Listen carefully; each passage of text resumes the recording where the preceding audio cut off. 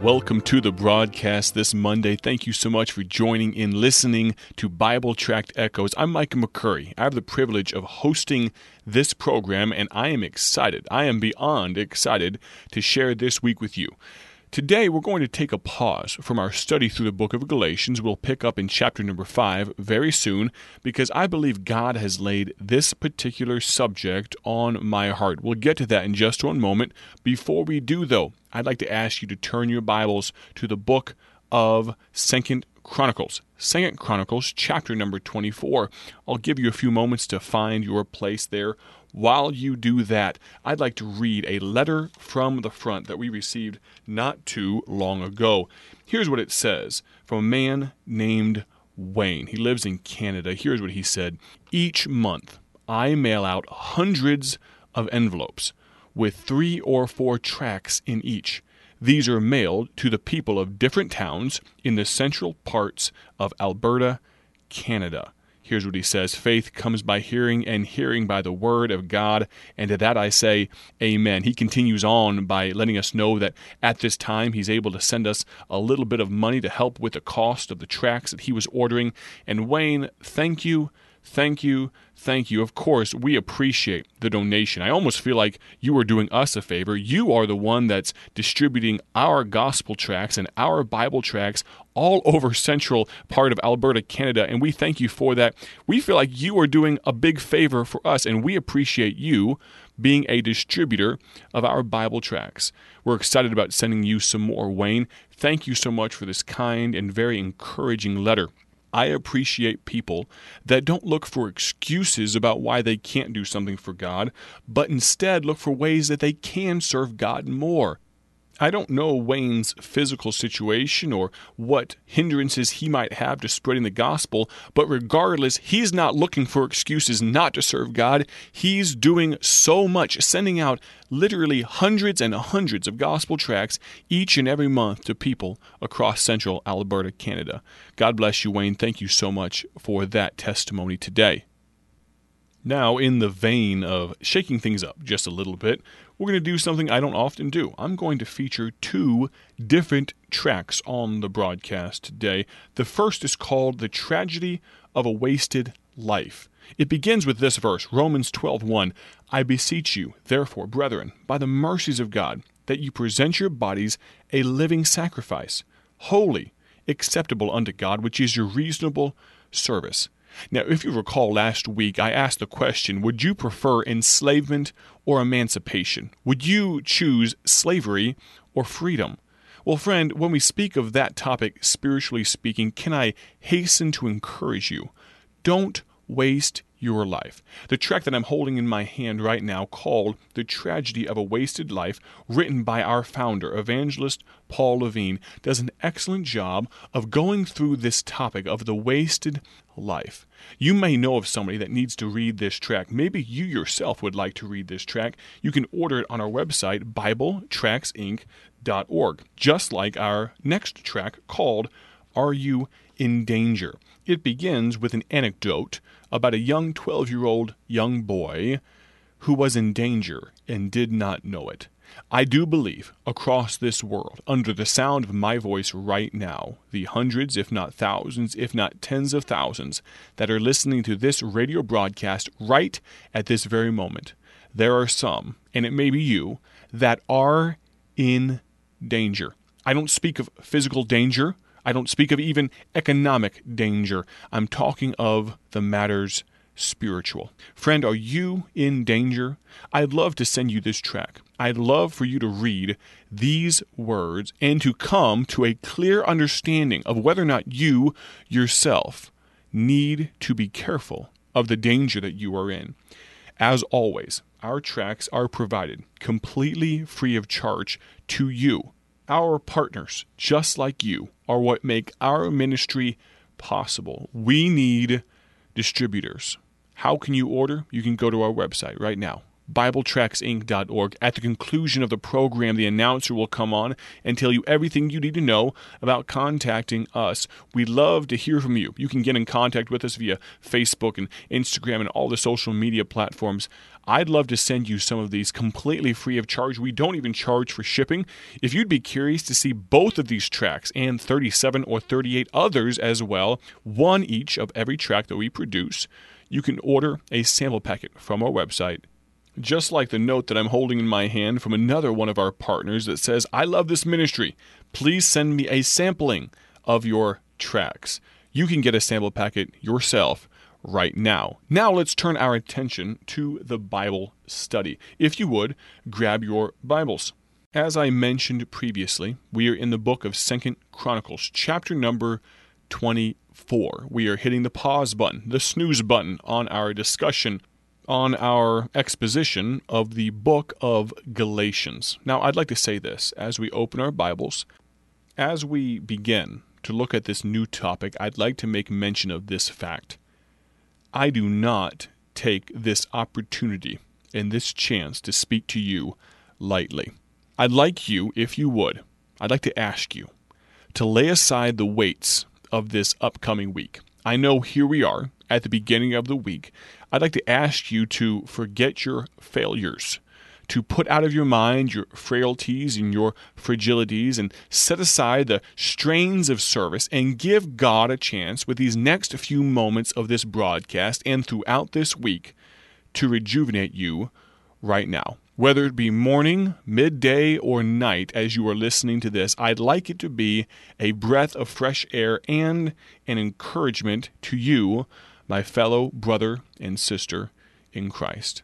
Let's look at 2 Chronicles, chapter number 24, and we'll begin in verse number 4. Here's what the Bible says. "And it came to pass after this, that Joash was minded to repair the house of the Lord." Now, I want to be very careful to keep our discussion today in context. So let's give a short introduction to Joash, and this will set the stage for the entirety of the rest of the series and the study that we will be jumping into right now. Joash, a very young man when he assumes the throne. He is only 7 years old. Now, I'd like you to imagine with me, those of you with young children, or maybe if you have a younger brother or sister, imagine if your child, your son, at 7 years old, became the leader of your country. Can you imagine that? Can you imagine at that level of maturity, or should I say lack thereof, that a 7-year-old could be in charge of all the people of this country? And yet that was the case. Why was this? Well, Joash had an evil, absolutely atrocious grandmother named Athaliah. She was a horrible woman. The history that leads us to this point is Athaliah, before Joash had come to even this age, Athaliah had done her absolute best to dispose of and to kill everyone that was of the king's lineage. What she was trying to do was clear her way to become the queen of the country. Joash was one of those people, one of the children of the king that was about to be killed, and a priest's wife saved him and took him and hid him in the house of the Lord. He literally lived in the house of God and was protected by the people of God for the 6 years of his life leading up to him becoming the king. Here's where that brings us to in 2 Chronicles 24, verse number 4. "And it came to pass after this," that's the context of the this, "that Joash was minded to repair the house of the Lord." Something occurred to this very young man. He realized that the house of God needed to be repaired. It was broken down and it needed to be fixed. Now, this is a parenthetical statement, but I wonder why it is that Joash realized the need for the repair and the renovation of the house of God. I do believe a large part of that was because he grew up in that very setting for 6 years of his life. He knew the cracks in the wall. He knew the issues. He knew the drafts that the broken walls let in. I will say this, though, about that thought. If you, parent, bring your children up in the house of God, they will be much more likely to be concerned about the things of God. This is a small statement for parents out there that may think that church attendance should be optional or it should not be mandatory. Friend, may I encourage you, as long as your children are in your house, living under your roof, eating your food, taking advantage of the perks of being your child, you should require that they go to the house of God with you. And I'd recommend that they go Sunday morning, Sunday night, and Wednesday night, and every single teen activity that's on the agenda, you should have them there. But again, that's parenthetically, that's an aside. We'll cover that maybe at another time. That's not the topic for right now.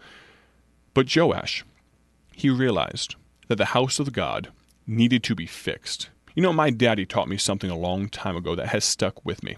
It's not original to him, and I'm sure you have heard it many times yourself as well. You've heard this statement: if it ain't broke, don't fix it. I was going to make that the title of the message, and it might still apply a little later on. We're going to get to that maybe on Wednesday or Thursday, Friday.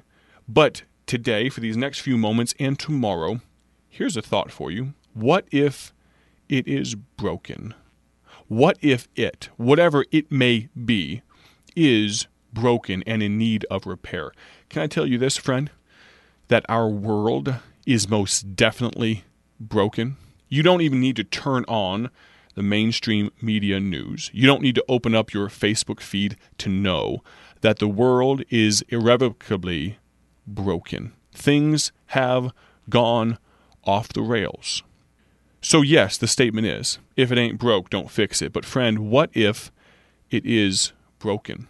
What will it take to fix that which is broken? For the next day or so, we're going to look at a few ideas, a few concepts, a few practical application points about what it will take to fix that which is broken. Just like Joash, I'll save you the time. Joash did repair the house of the Lord. We're going to look at how he did it, why he did it, the method that he used, because I believe it is very important for you and for me to identify and take action about broken points, not only for ourselves, but of our church, of our society, of humanity as a whole. But friend, may I caution you with this: fixing broken things always begins with yourself. Thankfully, though, we don't have to do it alone. We can trust in God Almighty. That's where we're going to pick it up tomorrow here on Bible Tract Echoes. Thank you so much for listening. Have a great day for His glory. God bless. Thank you for joining us today for Bible Tract Echoes, a ministry of Bible Tracts Incorporated. If you would like to receive a free sample packet of all of our tracts, you can contact us by calling 309-828-6888. That's 309-828-6888. Our mailing address is P.O. Box 188, Bloomington, Illinois, 61702. A faster way to contact us is to go to our website at BibleTractsInc.org. That's BibleTractsInc.org. There you will find more information about our ministry and details on how you can support Bible Tracts Incorporated. Thanks for listening, and may the Lord richly bless you as you serve Him.